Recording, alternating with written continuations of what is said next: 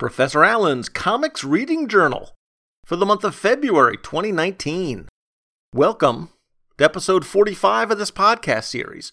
The concept of the show is to just have a brief chat about what comics I've read since the last time we had one of these brief chats, which should make this pretty much the books I read during February. These books are listed weekly in blog posts at eyesandearsblog.blogspot.com, and I regularly repost those links on my Facebook and Twitter so you can find those. But those posts are not to be considered spoilers for this podcast, since those are just lists. And here, there's a little more review, a little more critique, and a little more discussion. But first, a little feedback. Sir Iowa's Joe said that he loved Amazing Age, and I'd be interested in more of that miniseries if I could find it. Dr. Ange wrote in about Justice League Dark, which he is really enjoying. Last episode, I talked about the issue in which Detective Chimp narrates a bunch of small stories. And Ange said, loved it, felt like a DC horror anthology book, with individual stories introduced. This title has been great from the get-go. Sentiments I totally agree with. He also caught some direct connections between this story and the classic Swamp Thing 50, the finale of American Gothic. Definitely seems to be drawing some of its plot points from Alan Moore's run, where the Brujeria were increasing occult power and having people tell monster stories, increasing belief in the other side. Now, all of this Ange posted on Twitter, and the artist, Alvaro Martinez Bueno, responded to Ange's tweets. Thank you. Glad that we succeeded in our little homage. So good job, Ange. Jared Albrecht, the yard sale artist and writer of Hamilton vs. Burr, A Werewolf Tale, commented about one of the books I mentioned. I love Richard Dragon, especially when Dixon and McDaniel brought him back in 2000. Now, I'm not familiar with that run, but if it's Chuck Dixon, I imagine it's pretty great. Dr. Anthony the Engineer wrote in about the book Summit, about the astronaut who survives a disaster. Professor, given that you enjoyed the title Summit, you might consider sampling other books from Lion Forge's Catalyst Prime universe. In the comics Noble and Kino, we see that two other astronauts also survive. Other titles focus on civilian characters affected by the event. Now, the good doctor disliked Summit number 1 and didn't like 2 through 4 much either, which he'd read based on my recommendation. But hey, we're all about the positive, he says. So if you like it, Professor, then great, enjoy it. And then he took me to task for saying that the way the engineers were portrayed was pretty good, especially compared to the Big Bang Theory. The hackneyed stereotypes of the MIT engineering team made me cringe. I have spent time in academia. With my fellow engineers, they have to disagree with you about the authenticity of these characters. I feel I'm qualified to say this given that I earned my engineering doctorate, unlike some Eastern European despots with self-described doctor titles. Still listening and enjoying the show, Dr. Anthony the Engineer. I will ignore the unwarranted swipes at the rightful ruler of Latveria and simply say that my associations with business and finance faculty and the occasional communications professor, based on those, the social awkwardness portrayed in that book, it seemed about right. Now, it wasn't specifically related to this show exactly, just as a general thing that I did, but I put up a Twitter question about what kind of comic book cover is worse, the cover that doesn't relate at all to anything on the inside of the book, or the one that reveals the twist from the last page or two. Not an official Twitter poll, but about 30% said the cover not being in the book was worse, and about 70% said the ending reveal was worse. Arguing for the first choice, Nightstar 357 said, if you ponder it, a cover of any comic is the first thing you see. Why would you put something on it that doesn't relate or isn't within the storyline? Comics are much better than just colored pictures. They can be an escape, even if only briefly. The Ronald Rump comic project was pretty blunt. The former is worse because it's a lie. The second is a problem only if it's a letdown. The Liquid Awesome didn't like the former because it's so rampant these days on comics. Then arguing for the latter choice, that the ending reveal was worse, Gregory Litchfield replied that it's definitely worse for me when a comic book cover recreates any revelations that are on the last pages of a story. It always makes me think, why did I even bother reading the issue? I'm much more forgiving of covers that don't accurately reflect the interiors of a book. Steve Myers said he was used to covers that don't depict what's in the issue, but spoiler covers kind of always suck. And I really liked Neil Stanifer's notion. The former, at least, permits me to imagine an Elseworld scenario where that scene actually happens in the story. Now, that is brilliant. And I think Dolores Tenari made the strongest case for that side of the argument. Giving the end away should be a punishable offense. There were other comments as well. I just pulled a few reflective of both sides of that argument. And thanks for everyone who participated.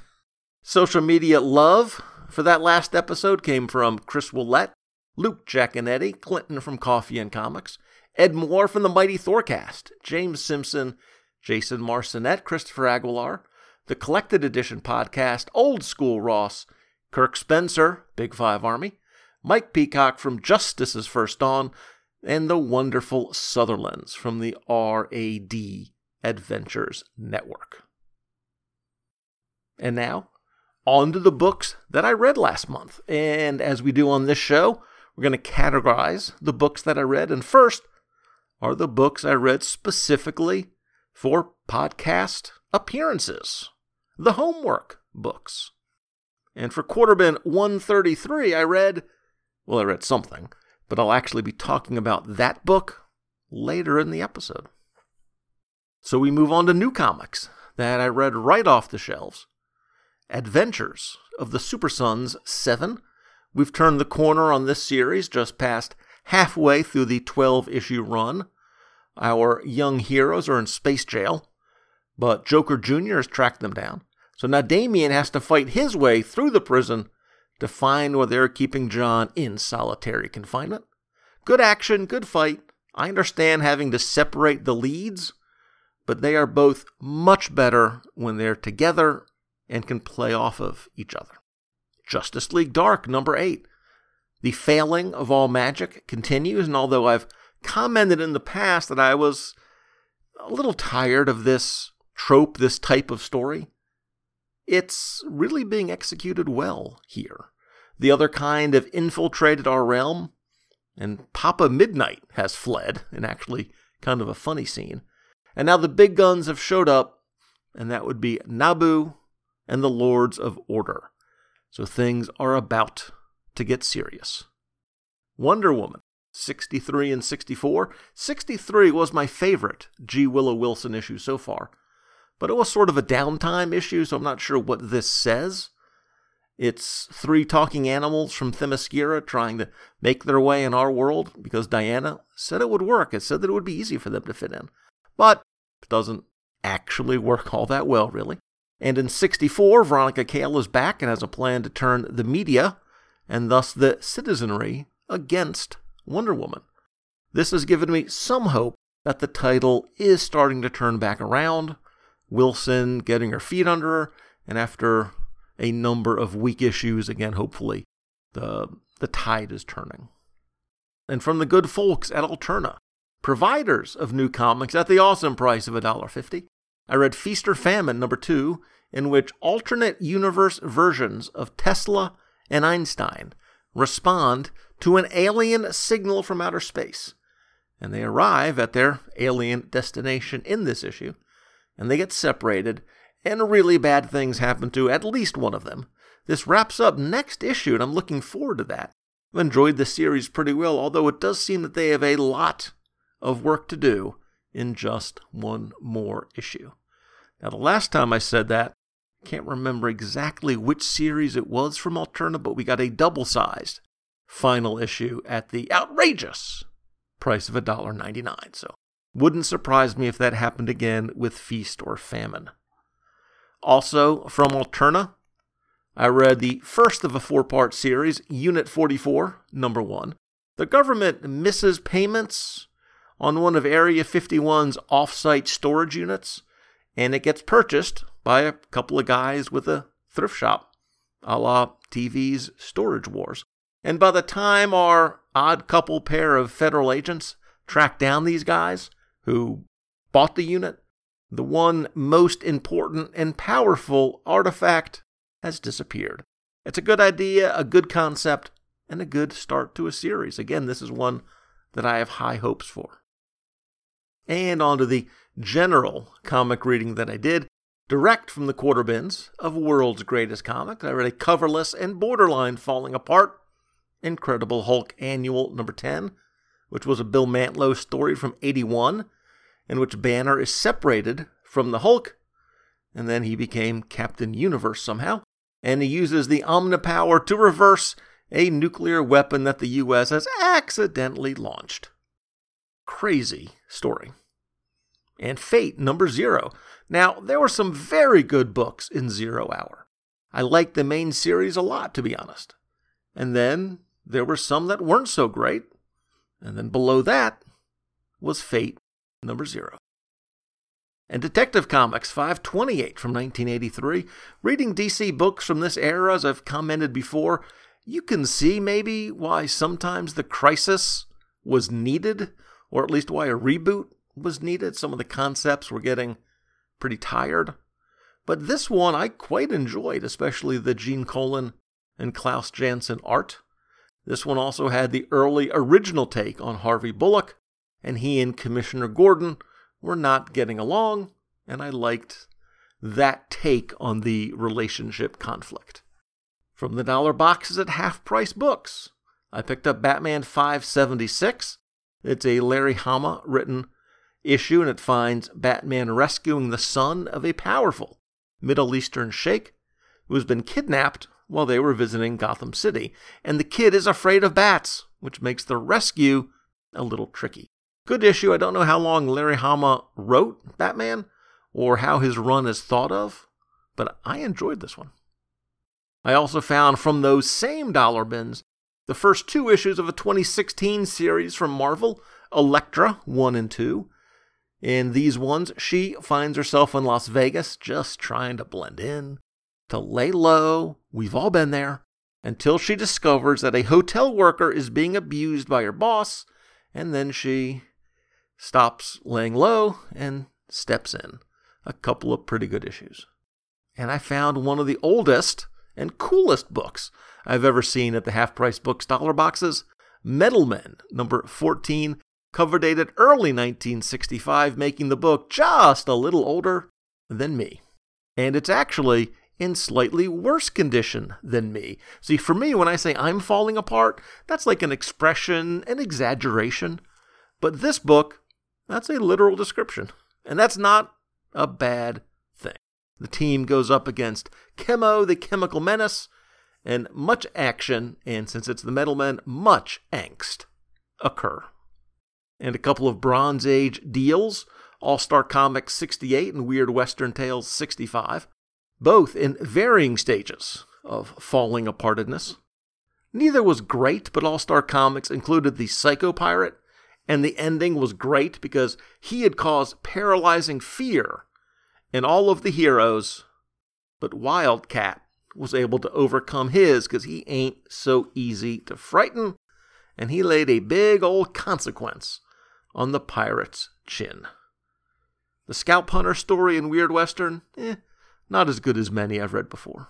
I also read the latest issue of a series that I've been reading as they've come out, featuring a character I discovered a few free comic book days ago. Street Angel versus Ninja Tech.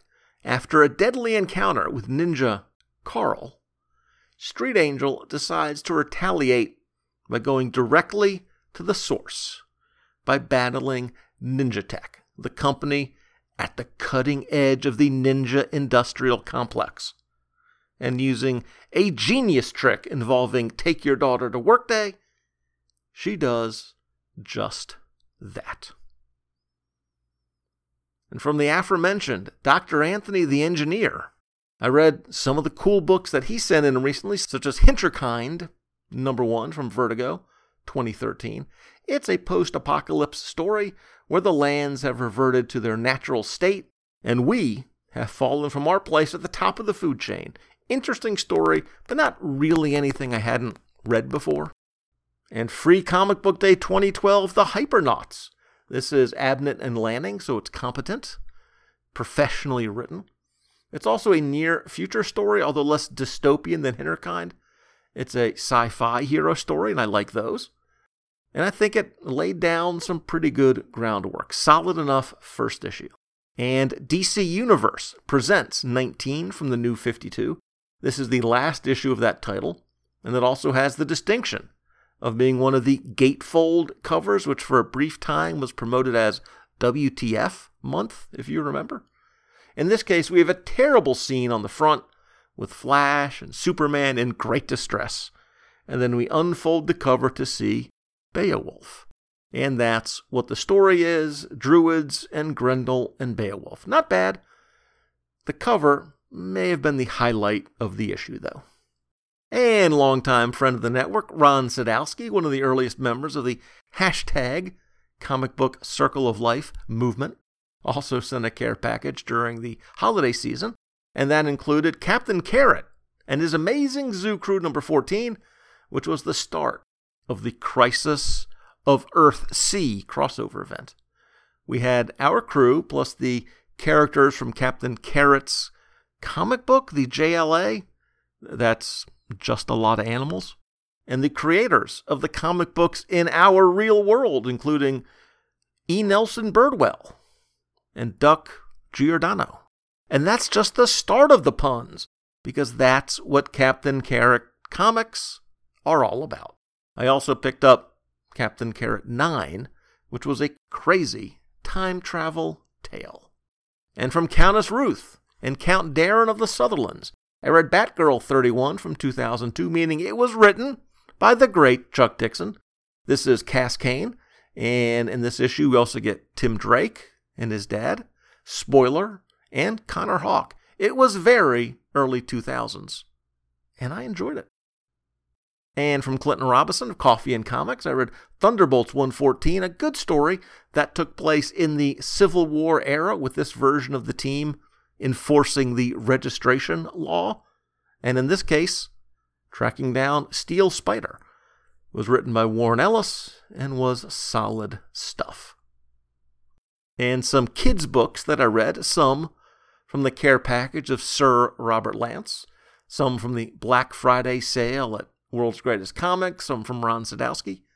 I enjoyed Archie and Me 110, Betty and Veronica Double Digest 197, Pep 371 and 373, Richie Rich Success Stories 72, and Archie at Riverdale High 51. Pep is one of the all-time classic Archie titles, but just between us, I'm less a fan of it than most of the others. It's the Everybody in the Pool book. So in addition to Archie stories and his buddies, you get things like That Wilkin Boy and Lil Jinx.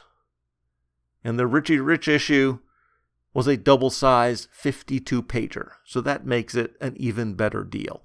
Oh, but speaking of Little Jinx, do you know what's worse than Little Jinx? Little Jinx's chum Mort, appropriately named, who had a story in Pep 371. And in that story, his co-star was a green worm in a purple cape. No, really. I haven't been drinking. In comparison, Little Jinx is, I don't know, think of something you really like. Little Jinx is like Silver Age Adam Strange, to give you an idea just how bad Mort is. Okay? And like last month, I want to give another shout out to Scout Comics and the podcast Drawn and Paneled, co-hosted by our old buddy Jason Marcinet. On that show recently, they had a contest, and I won. And my prize was a handful of comics from Scout Comics. And in February, I read the other two of those initial titles. I talked about the other three last time. These were Heavenly Blues, number 1, and Zinnober, number 1. And like I said last time, neither of these is a superhero capes and cowls story in any way. And I like that sort of variety in comics. And since I talked last time about the physical nature of the books, I will point out that these ones only had 7 sheets, 28 pages, still less than a traditional comic, which I'm sure saves on storage costs and mailing costs, that sort of thing. But they did have, again, 23 or 24 pages of content, so there's nothing wrong with that. As far as the issues goes, Heavenly Blues was the one of these that was much more interesting. Now, some of that is just a matter of what appeals to me as a reader, as it takes place in hell, and an angel, at least that's what he claims to be, gives a couple of the folks down below an offer they can't refuse, a chance to get to heaven, and all they need to do is steal something from heaven. That sounds easy. It actually sounds pretty intriguing, to be honest. So thanks again to Jason and his co-host George on Drawn and Paneled, and thanks to Scout Comics. Now, we're going to take a break here, and when we come back, we'll talk about the graphic novels, trade paperbacks, and long runs that I read in February, including this show's contribution to our network-wide crossover event. And we'll get to that right after this. Justice League International, Bwahaha Podcast. A new monthly show chronicling the adventures of the JLI era by Keith Giffen and J.M. DeMatteis. We'll be going issue by issue in release order, tackling the core Justice League title, Justice League Europe, and the quarterly book.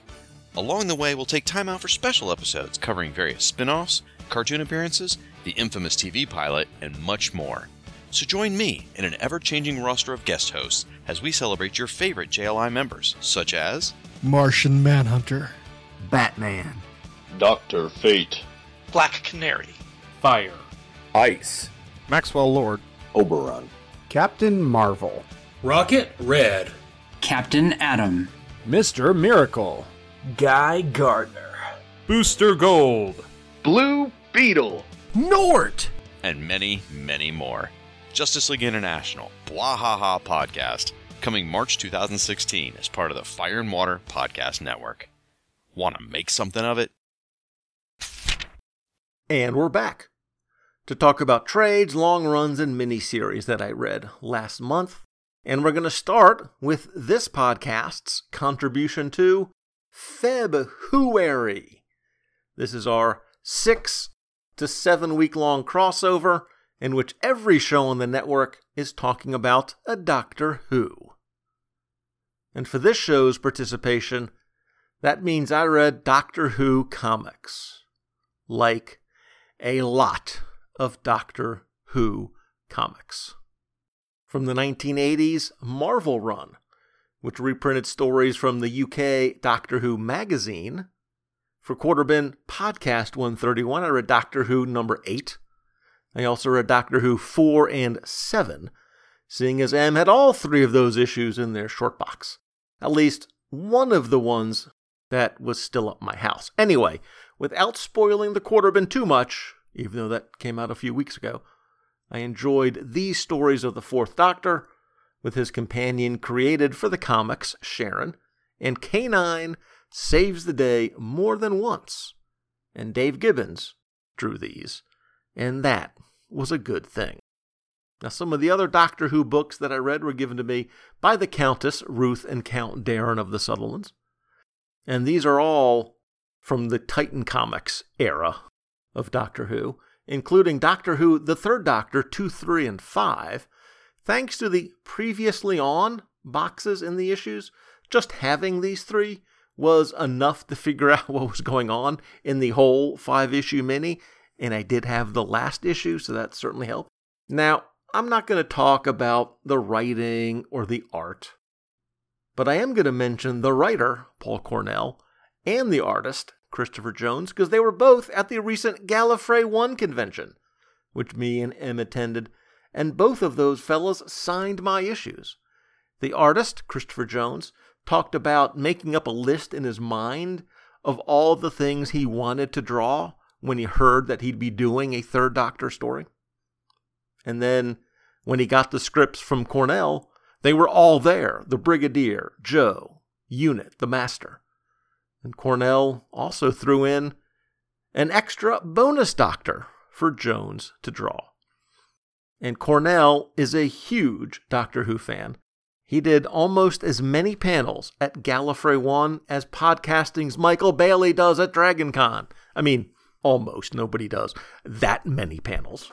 But Cornell will also pop into panels just as an audience member, just as a fan.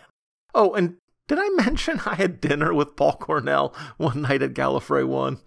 Yeah, I'm warning you. Get used to hearing me say that.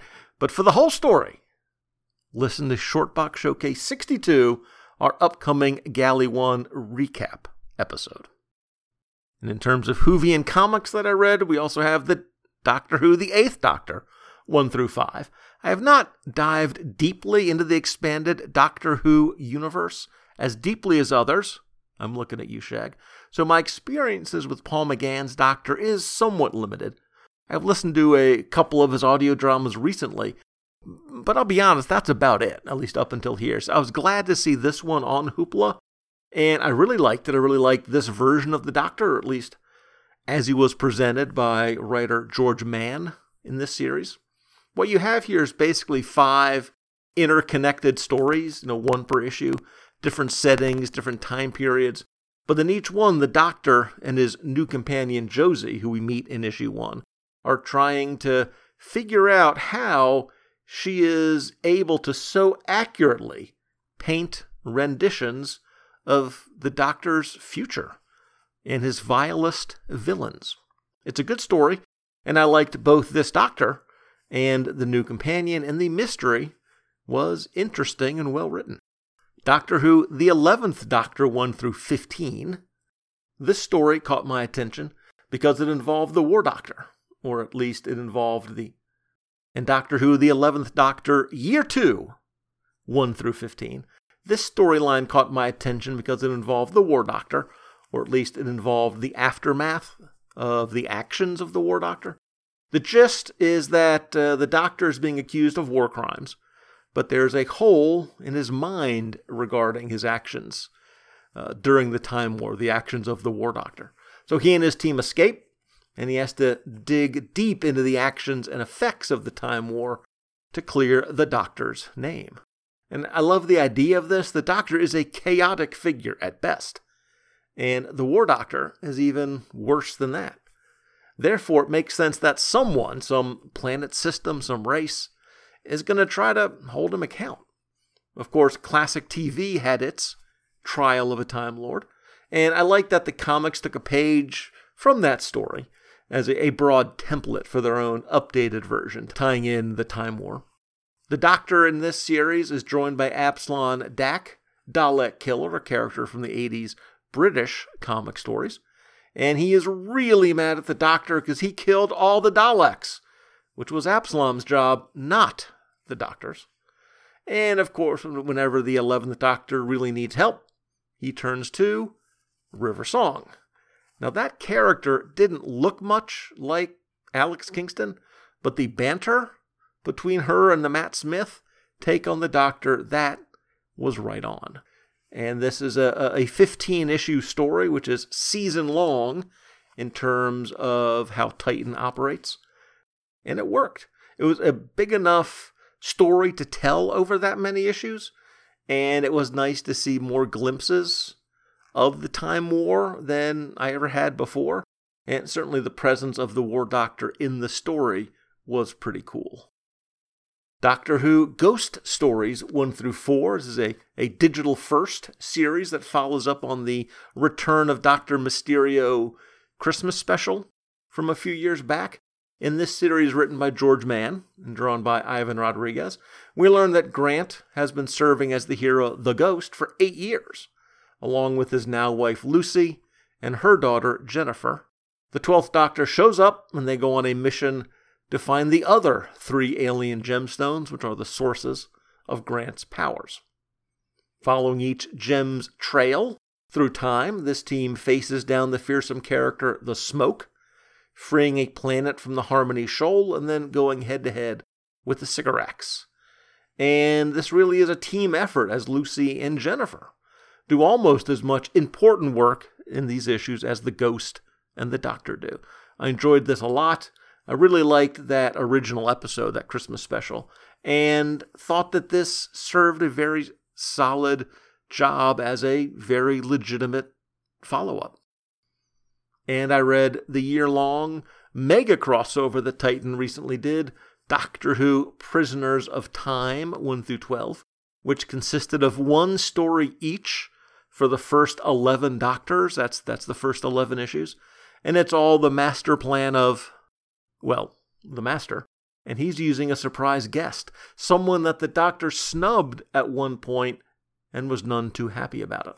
So they travel through time from Doctor to Doctor, again 1 per issue for the first 11, stealing companions from each one, including the great shape-shifting penguin Frobisher, a comics-only companion.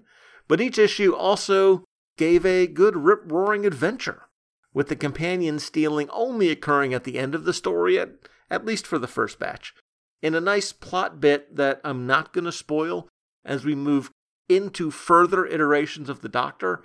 That bit of story takes on more and more significance, more and more of the page count, as the Doctor begins to understand what's happening. It's a solid, well-thought-out bit of plotting, to be honest. And the way they put the series together was well considered. Scott and David Tipton wrote the entire thing. But there were different artists or art teams on each of the issues, each chapter of this story. And that had the advantage of keeping the series on schedule, of course. But from a narrative perspective, it also has the advantage of having each chapter look different, which is fitting given the 50-plus year nature of the TV show. That was a great little choice, and I thought it worked. I'm not going to give spoilers as to how this wraps up, other than to say the obvious. It has a happy ending. Things pretty much work out for pretty much everybody. And it's a good read. Long stories like this can be tough to pull off, but the Tiptons and Titan Comics managed to do that pretty well with this one. Good stuff. I really enjoy what Titan has been doing, although it does seem that they're cutting back on their output this year. I imagine that is somewhat about overall sales, but I also hear there might be some BBC involvement in that decision. And that is all of the February content for this month. But of course, the event is bigger than a single month, and there will be some more Whovian comics read next month. But let's move on to the rest of the miniseries long runs and trades that I read in February. From a range of discount bins, I read the next storyline from a series I just started reading a few months ago, but really, really enjoyed. And these issues, Queen and Country, 13 through 15, were again very good. This one was a much smaller story, which was a nice change of pace for a government spy type of book. In this one, the daughter of an important English businessman is taken advantage of, then blackmailed by an agent of the French government. The girl is an old friend of Tara Chase, so she is sent to straighten it all out. And it gets messy, almost as messy as Tara's personal life has become. In every Q&C storyline, they use a different artist, at least so far, and it took me a little while to get into Jason Alexander's work here, and I never totally did. That is one of the problems with a black and white comic, at least for me. If the art isn't really crisp and clear, it can be hard to tell some of the characters apart without the visual cues that color can provide. Hair color, clothing color, etc. Now I've got a bunch more of these, including some that I purchased for the magical price of 2 bits, so I may be talking about some more Queen and Country sometime maybe on another show of mine even. My good buddy and a regular guest on this network, Luke Giaconetti, sent in a fun care package recently, which included a couple of those awesome DC dollar comics from the early 80s, World's Finest, 264 and 277. These each had 5 stories in them, one Batman-Superman team-up, of course, and then Green Arrow, Hawkman, and Shazam. The 5th story in one was Aquaman and the other was Zatanna. And this surprised me a lot as it goes against my general fandom. But the Aquaman story, him going up against Dr. Light, that was better than the Zatanna story. Of the others, there was a great Soups and Bats and Clayface story by O'Neill, Buckler, and Giordano. Mike Barr wrote a good Green Arrow story about a new casino that's in the pocket of the mob. And both of the Hawkman stories were pretty good too. In my memory, this is a great era of comics, and I'm glad that the stories in this one lived up to that nostalgia. I also read an earlier issue from the run that I nabbed for 50 cents from my LCS, World's Finest 214. This was a Steve Skates story, starring Superman and Vigilante, with a guest appearance from Batman. Batman's appearance was to look at a photo of a person in Western gear and deduce, based on his appearance, that he was a werewolf. No, seriously. That's what happened in the story. And since he is Batman, he was right. And since werewolves are magical, this is where Vigilante comes in, saving Superman's bacon. And I know what you're thinking. That story sounds crazy. Yes! It was as crazy as that sounds. Dr. Anthony the Engineer sent a care package around the holiday season, which I think I've mentioned before. And included in that was DMZ 60 through 65, the complete Free States Rising arc of this Vertigo title by Brian Wood and Sean Martinborough. This is getting pretty close to the end of the title, only one more arc, 6 issues remaining. And it did have the feel of coming to a close. This is a post-apocalyptic story, and in these issues, the U.S. military, or what's left of it, is trying to take back Manhattan from the Free States Militia. Good, gritty, near-future story. I was impressed by this one. From the dollar boxes at Journey Into Comics, I read the first half of a 1991 miniseries, The Deadly Foes of Spider-Man 1 and 2, and I dug it.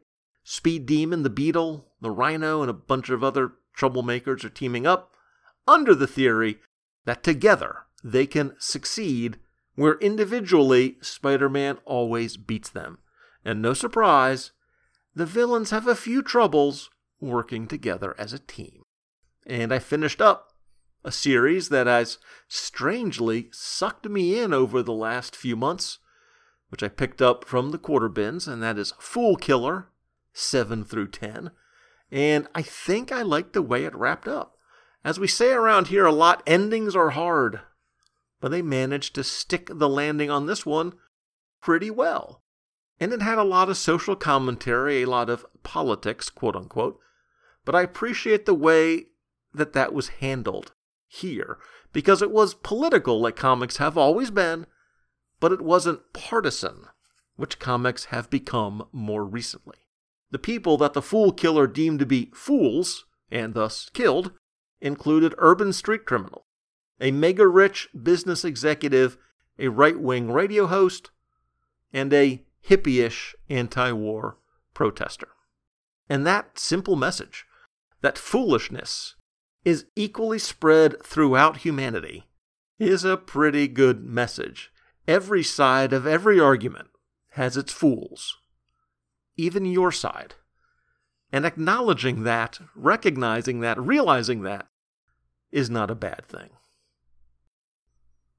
And from Hoopla, I read the next volume of a series I've been really enjoying, Detective Comics 975 to 981. In the aftermath of a recent tragedy, the team is not holding together as well as Batman had hoped. Kate Kane is left to do her own thing, forced out of the family, truth be told, and that is not setting well with her, especially with the long history that she and Bruce share. And in this arc, they sort of work through some of their issues and come out the other side. And then you also have some time travel mumbo-jumbo in some of the issues with a future Tim Drake and Brother Eye becoming involved. James Tynion IV is really writing some solid stuff in this run. The balance of character development and plot stuff is tricky, and he's been working it out very well. It's been one of my favorite titles since the Rebirth renumbering, and issue 1000 is right around the corner, and I'm looking forward to that. Sir I Was Joe sent a bunch of comics in recently, including every book from Epic's Shadowline imprint, and I read the entirety of those comics last year. But Sir I Was Joe also sent in the trade paperback series that wrapped up the series, and I wrapped that up reading Critical Mass 4 through 7. The whole line is about the going public of the Shadow Dwellers, a race of powered beings who have dwelt alongside humanity for millennia. Some of them go public as heroes, and some of those, I'm looking at you, Dr. Zero, are not quite as heroic as they pretend.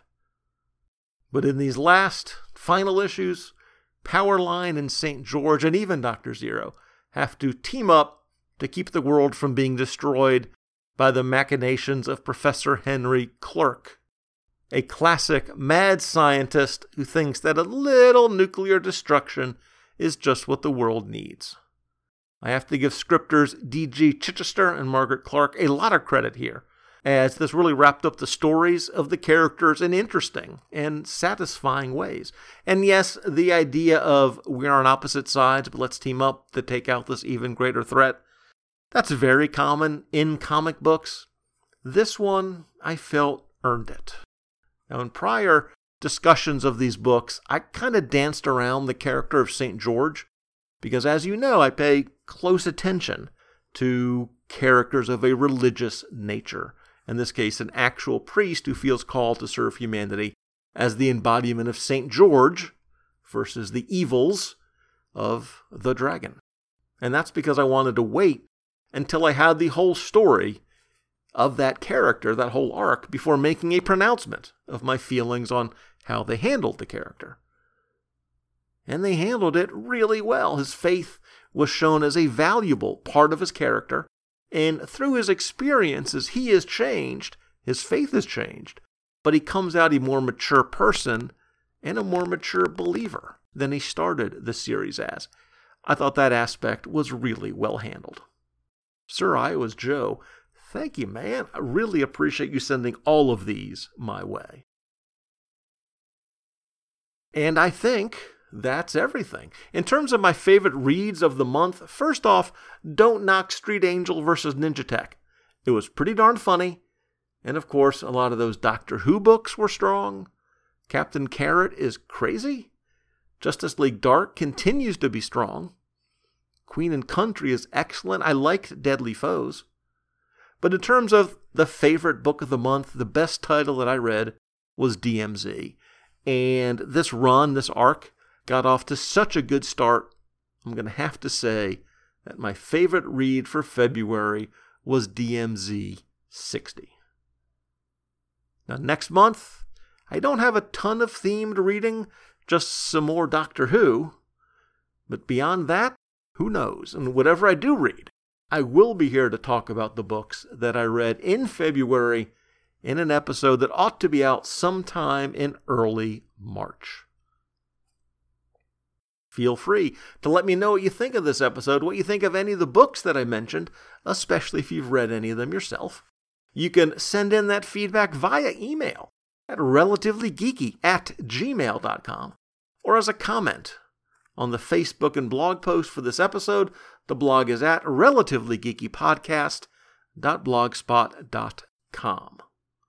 You can follow the network on Twitter at relatively_geek. And of course, the network has its own page on Facebook as well. Come join us. All are welcome. Thanks for listening, and keep the pages turning.